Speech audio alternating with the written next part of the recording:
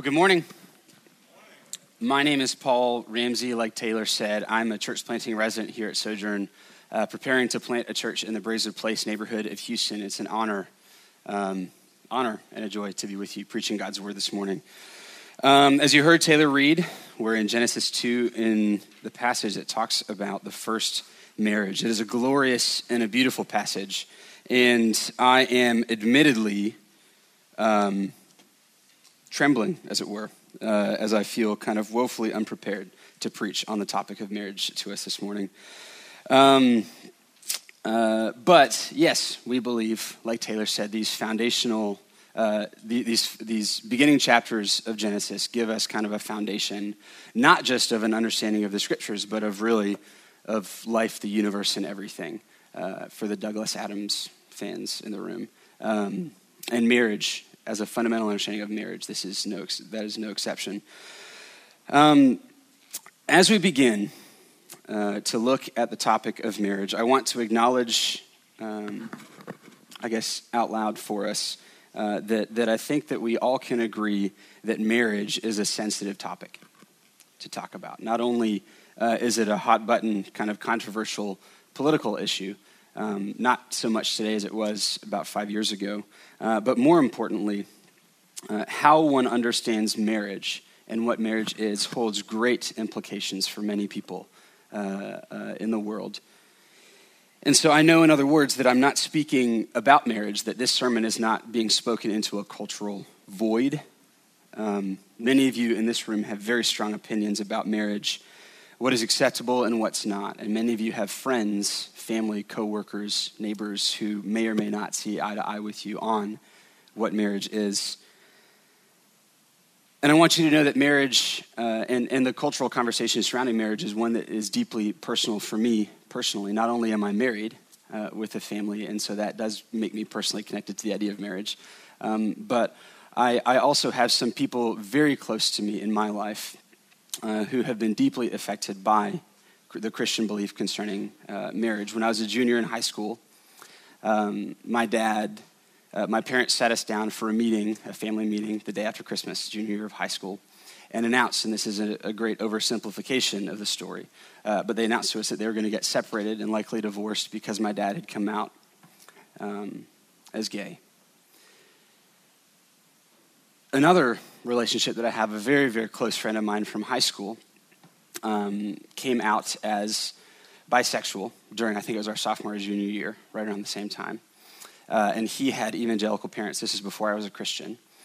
And so he came out to his parents, and that commenced a season of intense physical abuse by his dad, which ultimately led freshman year of college to his family disowning him, casting him out. He's been on the brink of death several times in his struggle with depression and drug abuse since then. Even today, I have a number of friends, Christian, non-Christian, who talk very intensely about the issue of marriage and how the teaching of marriage has bearing on our lives. And I continue to wrestle personally and together with other Christians about how to reconcile the Bible's teaching on marriage with the Bible's teaching to love my neighbor as myself, all of my neighbors, even those who don't see eye to eye with me. And so I say all of that to say this. I say that with trembling, which you could probably notice as I say that out loud. Marriage is a beautiful, rich topic to deal with, but also a difficult and sensitive topic to deal with. Don't worry, this is not going to be a sermon about homosexuality. It's not going to be a sermon about gender issues.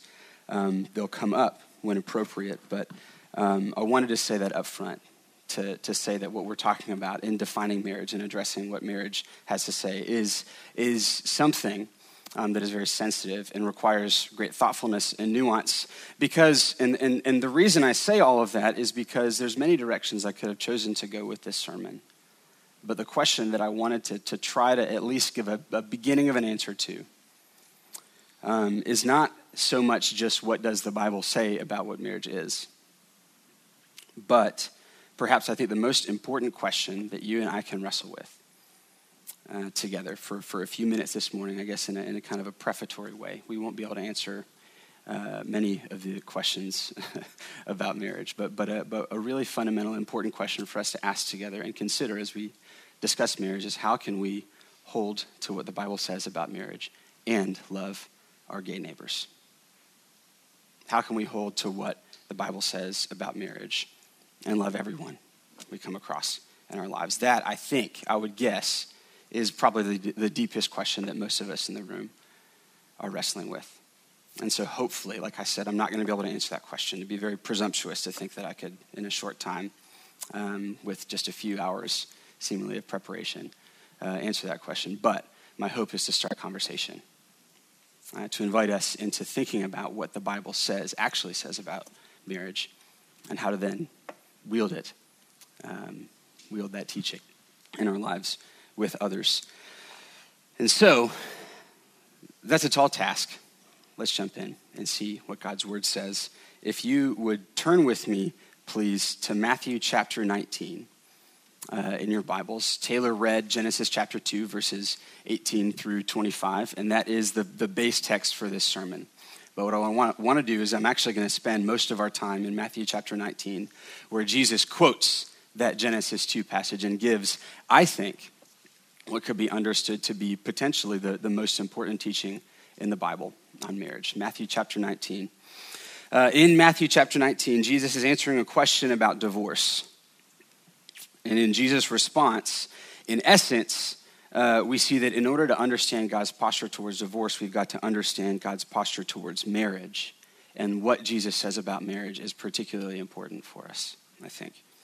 To give a little bit of context for Matthew chapter 19, since we haven't been in the book of Matthew, we've been in the book of Genesis, I want to point out for us something here as we jump into what he says. It says that Jesus has gone away. Matthew chapter 19, verse 1. It says that Jesus has gone away from Galilee to the region of Judea beyond the Jordan, which means that he's moved into the heart of Herod country.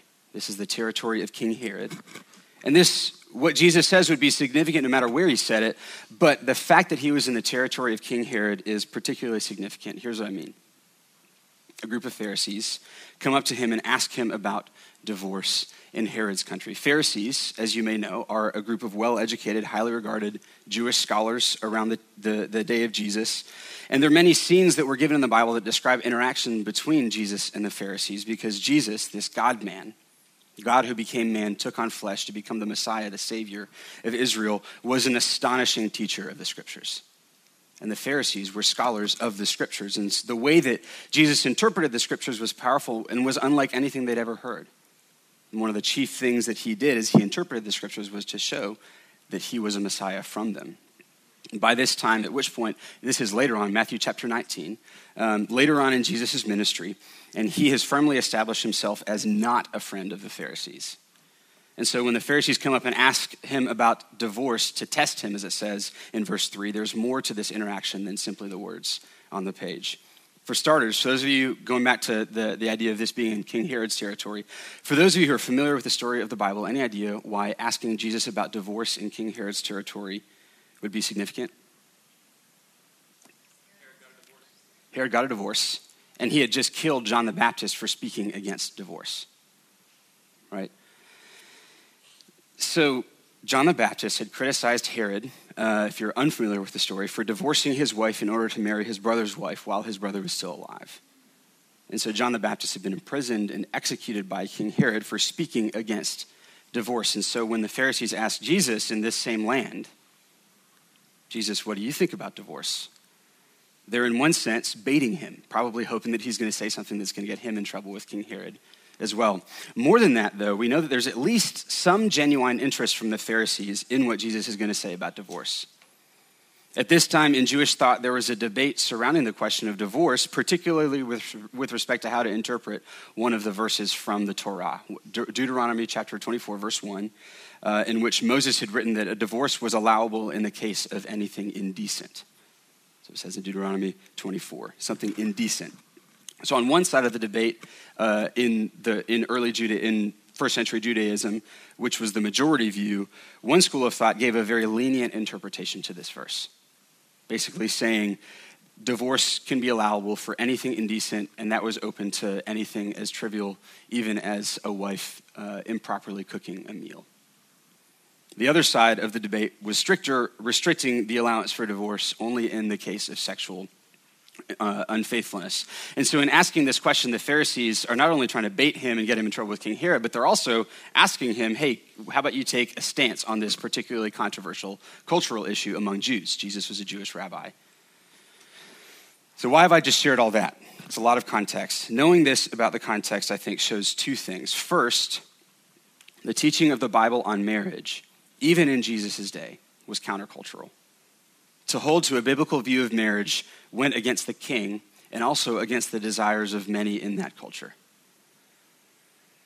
The second thing is, even among the faithful, even among the Jewish communities, there was a vigorous debate surrounding how to interpret what the Bible says about marriage. And so the question is, in this moment, in the text, what is Jesus going to do? Is he going to avoid the question due to the possibility of facing persecution? Probably not. It's Jesus. Is he going to instead open up the interpretive boundaries, saying, I'm here to do away with all this antiquated teaching from the Bible because we're in an age of grace and freedom? As we'll see, he does neither of those things, but instead, what he does is he reinforces and intensifies the teaching from the Old Testament on marriage. And so let's look at what he says. I think he gives us three main things about marriage. The first thing we see here in verses 4 and 5.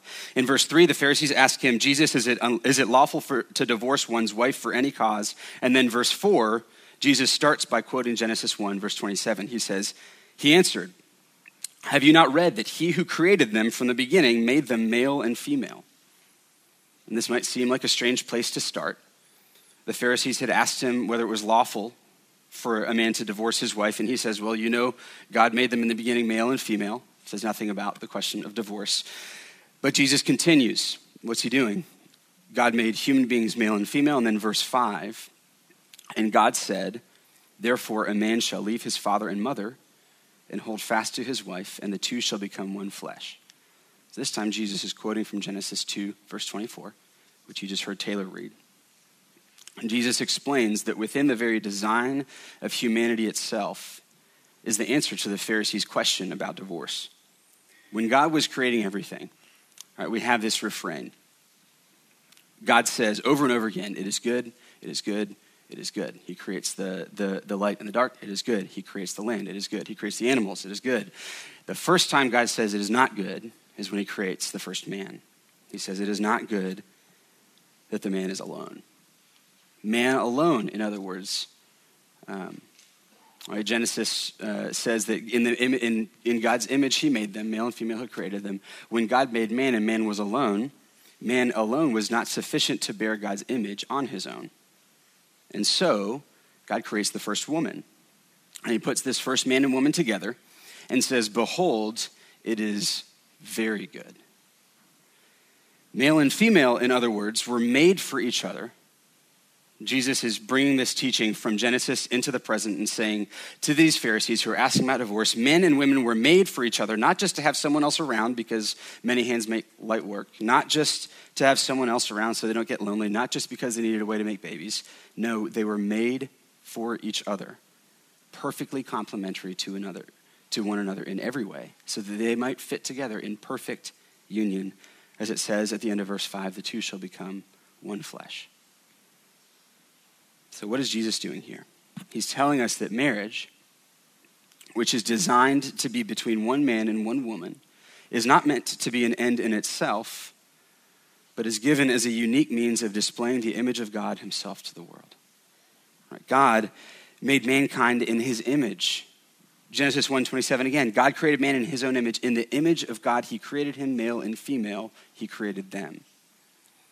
Not only, in other words, did God create male and female the way that he did so that they could fit together perfectly in the union of marriage, but this union was meant to be a perfect display of the Trinitarian union that God enjoys among himself, Father, Son, and Spirit at all times. So that's the first thing that Jesus tells us. Marriage was designed by God, being the union of a man and a woman for the purpose of uniquely displaying God's glorious image to the world. It's the first thing that we see. The second thing that Jesus tells us in this passage, we have to read on to see. He tells, this follows from the first thing. Look at verses 6 through 9.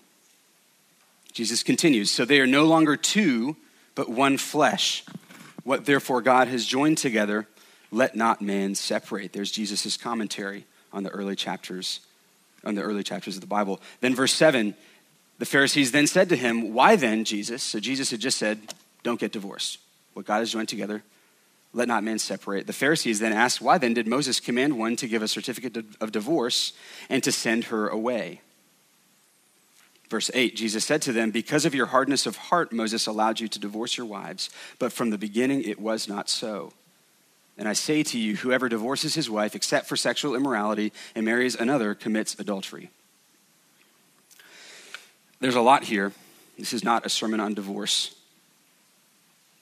The key idea is there in the second half of verse 6, I think, if you want to pull verse 6 up, Michael. What therefore God has joined together, let not man separate. The second thing I think that Jesus tells us about marriage in this passage is that it is intended to be a lifelong covenant of love and commitment between one man and one woman. A lifelong commitment.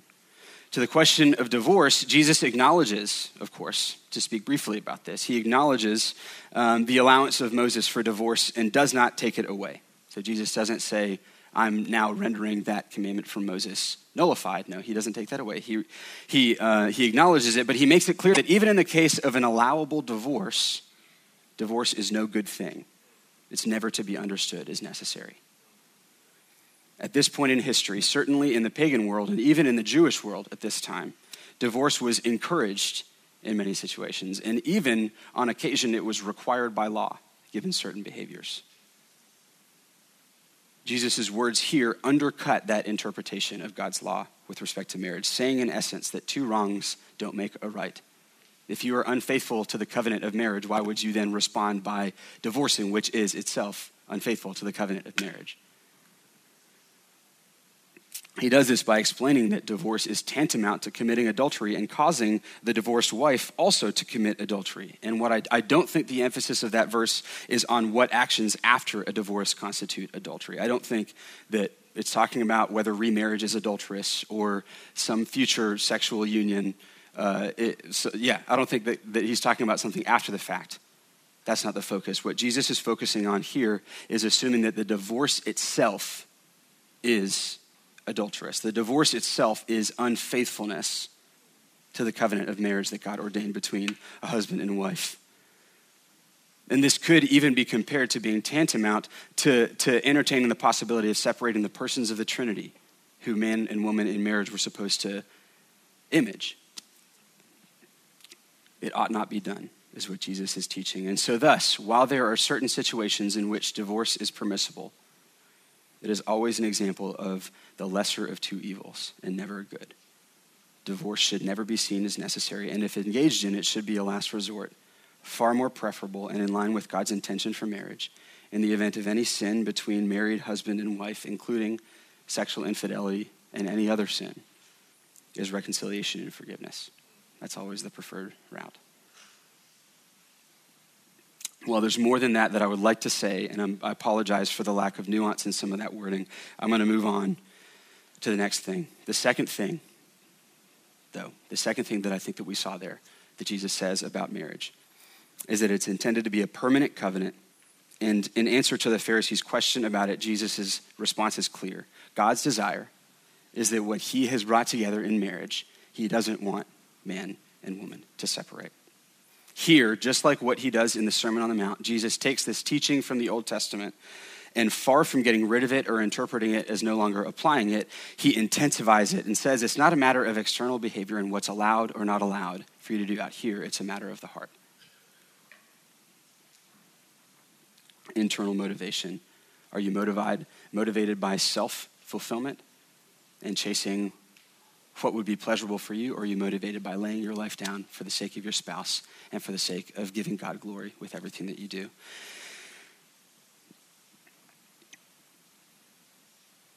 If you're concerned about the heart of God and his desire for you, know, Jesus is saying, that even in the case of pain within a relationship, God's desire is for reconciliation through humble, patient, self-sacrificial submission. And at this point, Jesus' own disciples, you and I might be thinking, hearing that sounds pretty intense. Jesus' disciples, who are with him, listening into this conversation with the Pharisees, jump in and they agree with us. They're picking up what Jesus is putting down about the seriousness with which God sees marriage, and they draw their conclusion. Verse 10. They said to him, if such is the case of a man with his wife, it's better not to marry. Right? This sounds a whole lot like commitment, Jesus.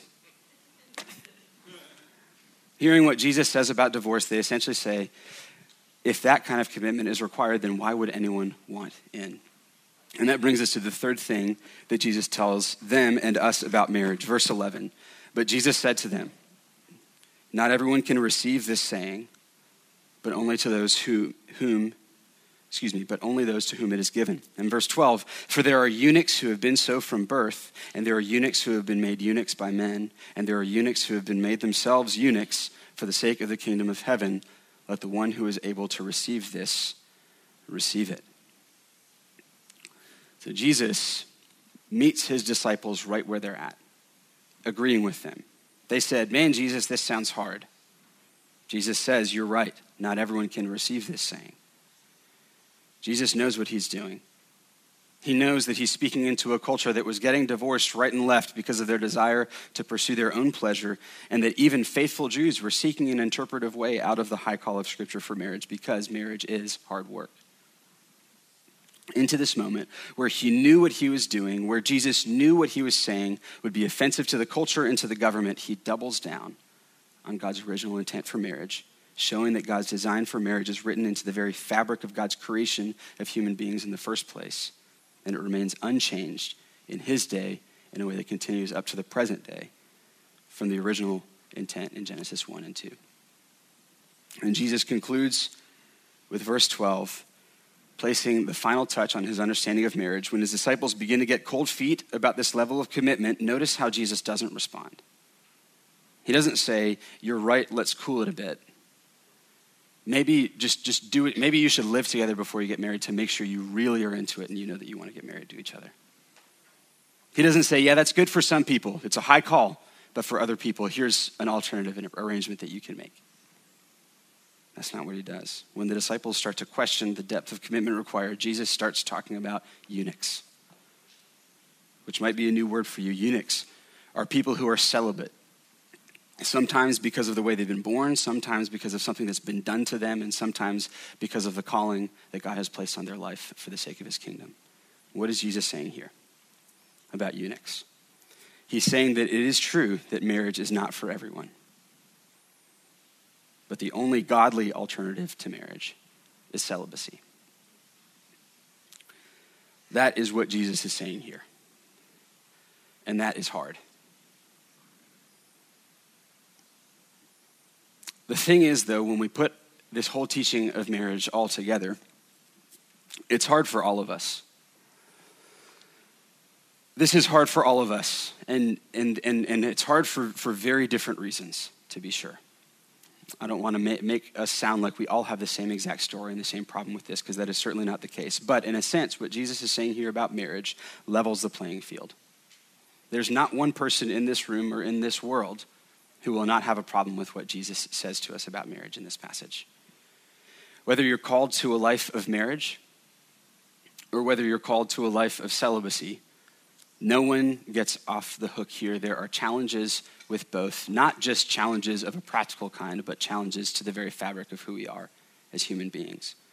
You see, the human condition is marked by a constant striving for self-fulfillment. And today, in our culture, we're very much affirmed in this pursuit in just about everything that we do, right? And most certainly in our pursuit of sex, love, and marriage. I've heard love defined this way. Love, listen to this. Love is the willful and joyful sacrifice of your life in the service of another in order that they might flourish and be blessed. Love is the willful and joyful sacrifice of your life in the service of another in order that they might flourish and be blessed.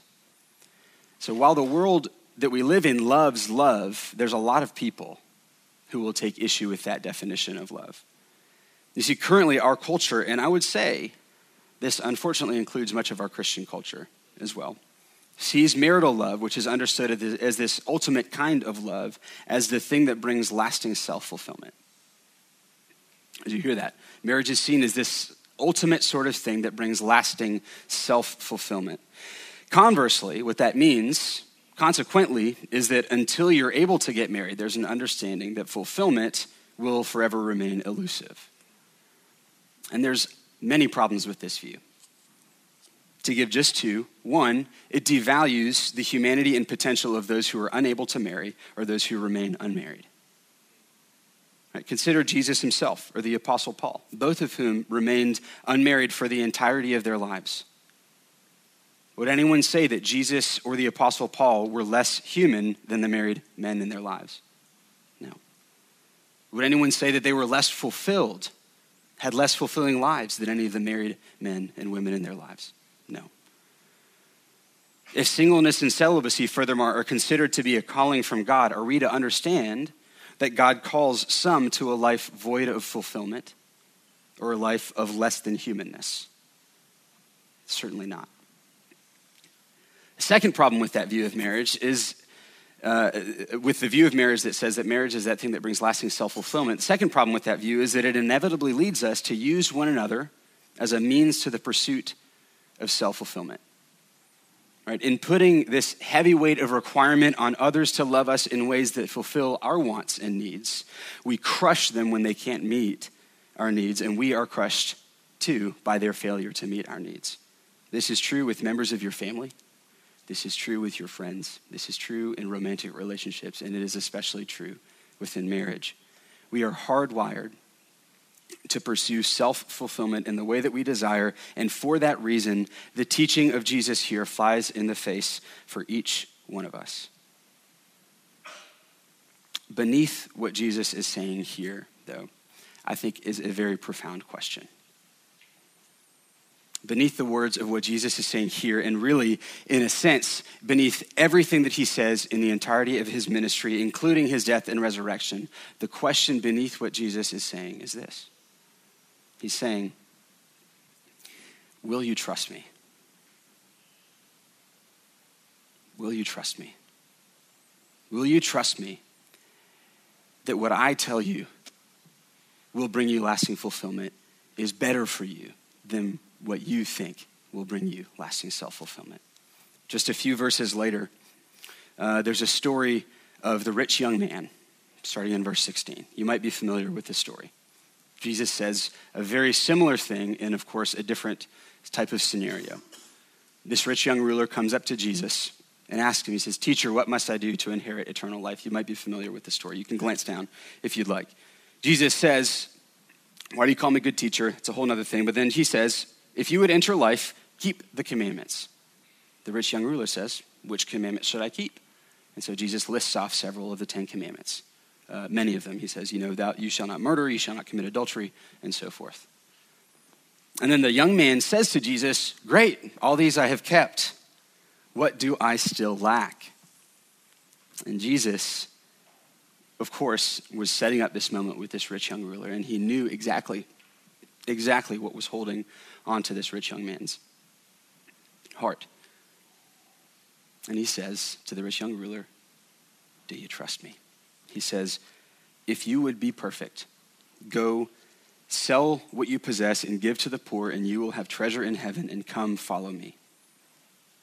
And it says in verse 22, when the young man heard this, he went away sorrowful, for he had great possessions. And you can hear Jesus saying, not everyone can receive this saying, for it is a very hard thing. Jesus asks the rich young ruler, "Will you trust me?" And the rich young ruler turns away sad, because his answer is no.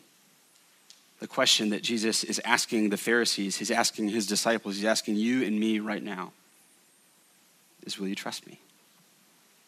Do you trust me that my design for marriage is better than what you have come up with in your own mind?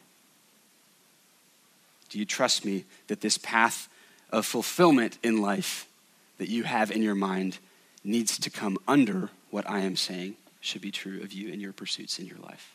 Do you trust me? To borrow a beautiful summary of how marriage runs through the story of the Bible, I want to show you that in this passage, what Jesus is saying about marriage is much bigger than your personal self-fulfillment. right? Marriage is a theme that runs throughout the narrative of Scripture. It runs from Genesis to Revelation throughout the story of all creation as a picture of God's covenant love for his people. Let me borrow a beautiful summary from a pastor named Sam Allberry. He says this. He gives this example of marriage through the Bible. The Bible begins with a marriage and it ends with a marriage. Right? In Genesis 1, everything is made and it's incredible. In Genesis 2, we're brought to a garden, and among other things that are happening, a man and a woman get together. And the question that we come to in Genesis 2 is this: why are we here? Why are we in this place, in this garden, with these two people, this first man and this woman? It's because their getting together with one another is a clue to what the whole Bible is about. God had created the first man and said it's not good for man to be alone, so God gives him a woman. After this, mankind is cast out of God's presence in the garden, and what does God say? God says it is not good for mankind to be alone, and he resolves to send Christ.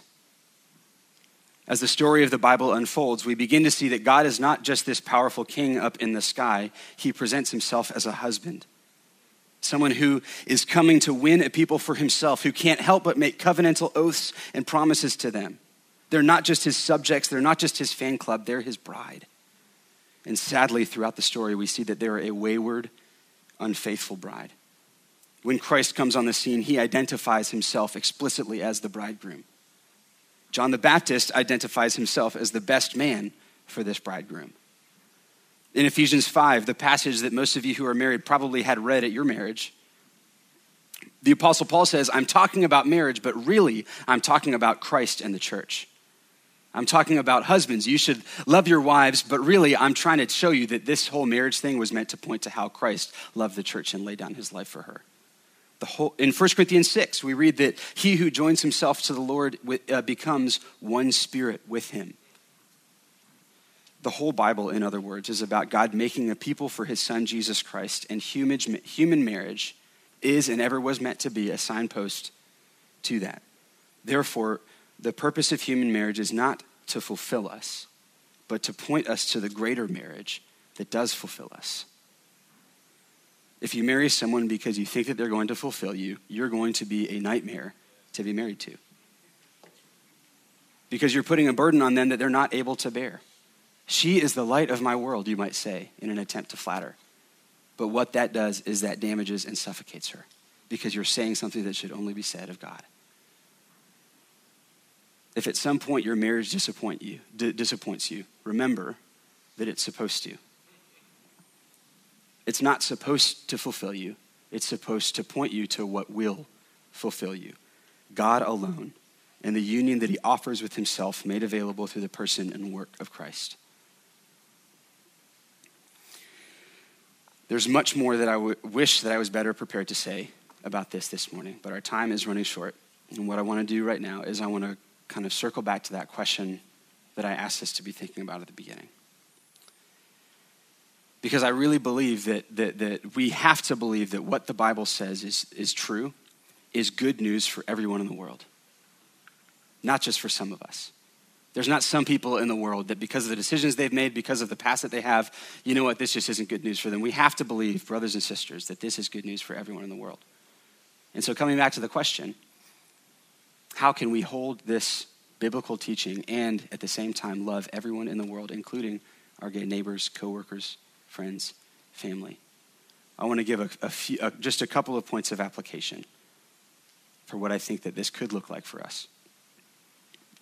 First, to borrow a phrase from Sam Allberry, again, borrowing a lot from him, keep in mind that not one of us is straight when it comes to sexuality and our understanding of an approach to marriage. Every one of us is crooked. What Jesus teaches about marriage levels the playing field, teaching us that all of us are in desperate need of the saving grace and ongoing grace of God in our lives, if we are to understand anything about sexuality, love, and marriage, not to mention the rest of our lives. So of first importance, by way of application in understanding what the Bible teaches about marriage, is remember that you and I are not any better than anyone in the world who might think differently. We are just as desperate and in need of God's grace as them. And so we should remember first and foremost that our understanding of what God reveals to us about marriage should not puff us up with pride, but should bring us to a place of true, deep humility that enables us to engage with those in our lives with deep compassion and love, with our heart broken, not for the decisions that they've made, but with our heart broken that they might know God when they do not right now. Next, knowing that, I think it's important for us to be convinced of this truth from Scripture, and then to be very intentional and thoughtful about how we talk about this with others. We've got to be very careful with the words that we use, because words can build up, words can destroy. You've probably heard 100 times, it's not what you say, but how you say it. And this issue is particularly true with this issue. If, for example, you find yourself talking to a same-sex attracted person who's not convinced that the Bible's teaching is worth following, know that they're probably not going to find your arguments about the logical necessity of male to female marriage by your careful explanations of the complementary biology. They're not going to find that argument particularly compelling. They're probably not going to find your discussion of the necessity of marriage resulting in procreation to be very compelling. For one, please trust me on this. You will never convince a same-sex attracted man that sex with a woman is going to be good for them. Go ahead and leave that off the table. Don't think that rewiring someone's sexual orientation should be on your list of goals in relationship with the people in your life. I'm sorry to be so explicit, but I can't think of any other way to say it.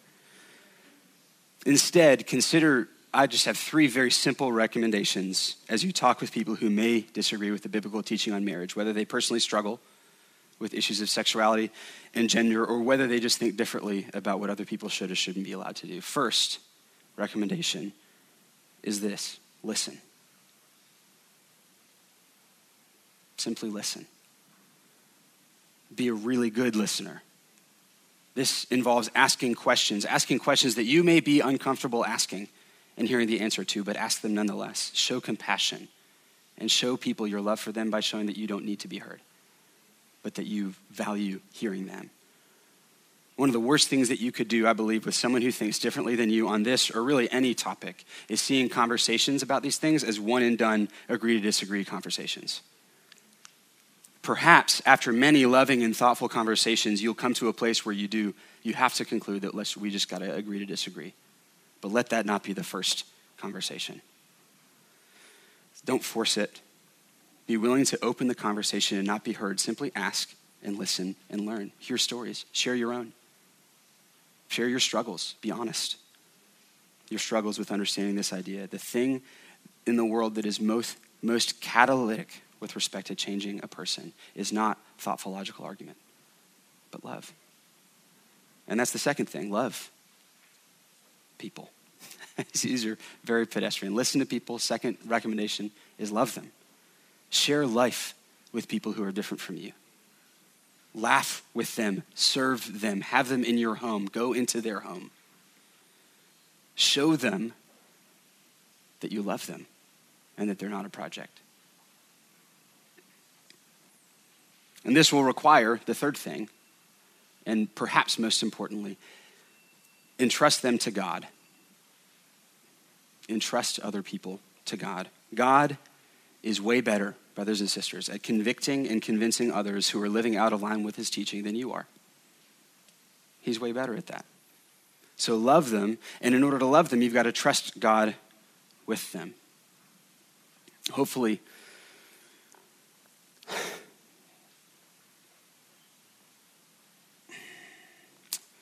as you heard me talk through those recommendations, you notice something. This is the same thing we ought to be doing with everyone in our lives, right? Listen, love, and entrust to God. Christian, non-Christian, your family, the stranger you meet this afternoon, your wife, your husband, we should be listening, loving, and entrusting to God. Listen to this quote from Sam Allberry in his book, Is God Anti-Gay? He says this. He asks the question, he says, is God anti-gay? And he says, no. But he is against who all of us are by nature as those living apart from him and for ourselves.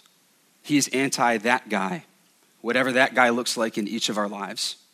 But because he is bigger than us, better than us, and able to do these things in ways that we would struggle to, God loves that guy too. loves him enough to carry his burden, take his place, clean him up, make him whole, and unite him forever to himself. God loves the people in our lives, and we ought to love them too with the love of God. I need to remember these things with the neighbors that I've just met.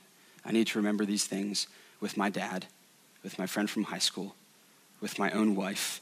We can be so impatient sometimes. I am so impatient sometimes.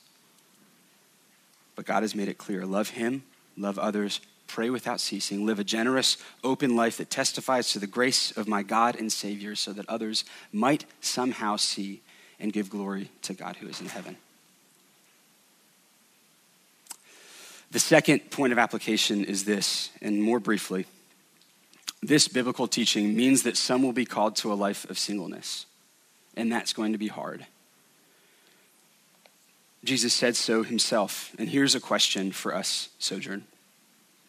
How are we creating the kind of community in which a single person will feel the fullness of intimate covenant relationship with a family? Francis Chan, who's a pastor in California, told a story once of a gang member who joined his church. I think Taylor's mentioned it probably a couple times in sermons before. There's this gang member who comes to know the Lord, is baptized in his church, and then comes up to him after a couple of months, I believe it was, and says, "I don't get it, Francis. I thought that this was supposed to be my family, but I had more community in the gang that I just left than I do here in the church of God." Sojourn, what are we doing to create the kind of community, to be the family that provides more of a community for people who are seeking to live faithful to the call of God than that could be provided by their gang, that could be provided by their LGBTQ community, that could be provided by their coworkers, the job that they're forced to leave? How are we building that kind of family? Here's a couple of questions. Are you interruptible in your life? Are you available to the people in your neighborhood parish? This is why we have neighborhood parishes at Sojourn. This is why we believe that neighborhood parishes are so important, because we believe that membership happens through the neighborhood parish in such a way that we really feel a sense of belonging in this community that we call the church. You can't probably be available to every single person in this church, but you can be available to the people in your neighborhood parish. And so are you available to them? And here's the question. Don't ask this question. Don't ask the question of whether your parish family feels like a family to you. That's the question that Satan probably wants us to be asking right now and at all times about it. Does this parish feel like a family to me? Because what's the answer probably going to be? No. And then we'll think about our laundry list of complaints that we have against our brothers and sisters. No, the question isn't, is everyone else being a family to you? The question is, are you being a brother or a sister to the people in your parish? If you don't feel like your neighborhood parish is the family that you want it to be, which you probably don't, then the question I would ask is not, have you complained to your leaders, or have you complained to Taylor about it? That's not the question. The question is, have you gone out of your way to outdo your brothers and sisters in showing honor? Have you gone out of the way to lay down your own interests for the sake of their interests? And watched, Jesus said, to give an analogous example, Jesus said, whoever would seek to gain his life will lose it. But whoever loses his life for my sake will find it. That's a beautiful paradox that we must lay our life down in order to find life. Parish, family, community, same is true. If we are looking for a community that meets our needs, paradoxically, what we are called to do is to come and lay our needs and interests to the floor and seek to meet the needs of others, and watch as God, as we all do that together, as we live lives of seeking to outdo one another and showing honor, we get to watch as God builds us together by the power of his Spirit into a unified family that can provide a place where singleness can be a valued and beautiful option for those in our midst who are not called to marriage. As I close, let me close with that. Brothers and sisters, we have been given a beautiful picture of what marriage is. Let us hold it with grace and truth before a watching world for God's glory and the good of others. Let me pray for us. Father in heaven, holy is your name. Great are you, O God.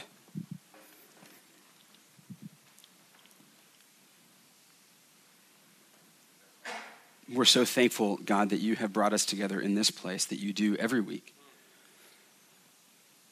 to encounter you through your word, to meet with one another, to share this feast that we're about to share together. We're so thankful for the family that you are making us into. And I confess, Lord, at times my impatience with the speed at which we are growing into the family that you describe in the Bible. But Lord, I pray that you would help me to die to myself for the sake of your kingdom in this family here at Sojourn, that you would enable all of us to do that by the power of the gospel. Lord, thank you for your word. This is a hard word for me this morning, to consider believing, to consider sharing with others, to consider putting into practice in my daily life. And yet, your word is good, and in your word alone there is life.